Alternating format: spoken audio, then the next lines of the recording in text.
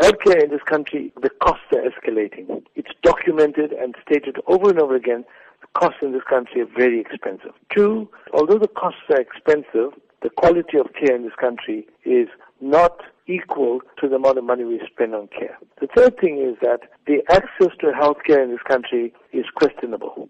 People who earn properly or earn well seem to have access, but people who are poor don't really have access to healthcare. Is national health insurance the answer to this? Well, I think national health insurance is definitely the answer to this. It's going to provide universal health care. The premise in which it's being developed is that all citizens will get health care. But if you ask me when we're going to get this thing fully implemented, it's actually your guess or my guess. For a number of reasons. A number of reasons is we have a large population in this country. We have limited resources in terms of the amount of money to spend on healthcare.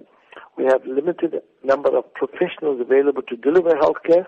We must support national healthcare. The ethos is correct. But we got a long way to go before the citizen on the ground will receive that benefit and access to good quality healthcare. Let's talk about ethics, because you will be dealing with this in one of your workshops. And there's concern that medical practitioners aren't acting as they should be in the best interest of patients, and that has given rise to a range of medical negligence cases both in the public and private sector. Do you believe it really is a matter of going back to basics? We're going to have one little disclaimer to start with, in the sense that the percentage of people that contravene ethics and don't subscribe to good medical care is very small. It's about 2.5%, 3% of the doctors.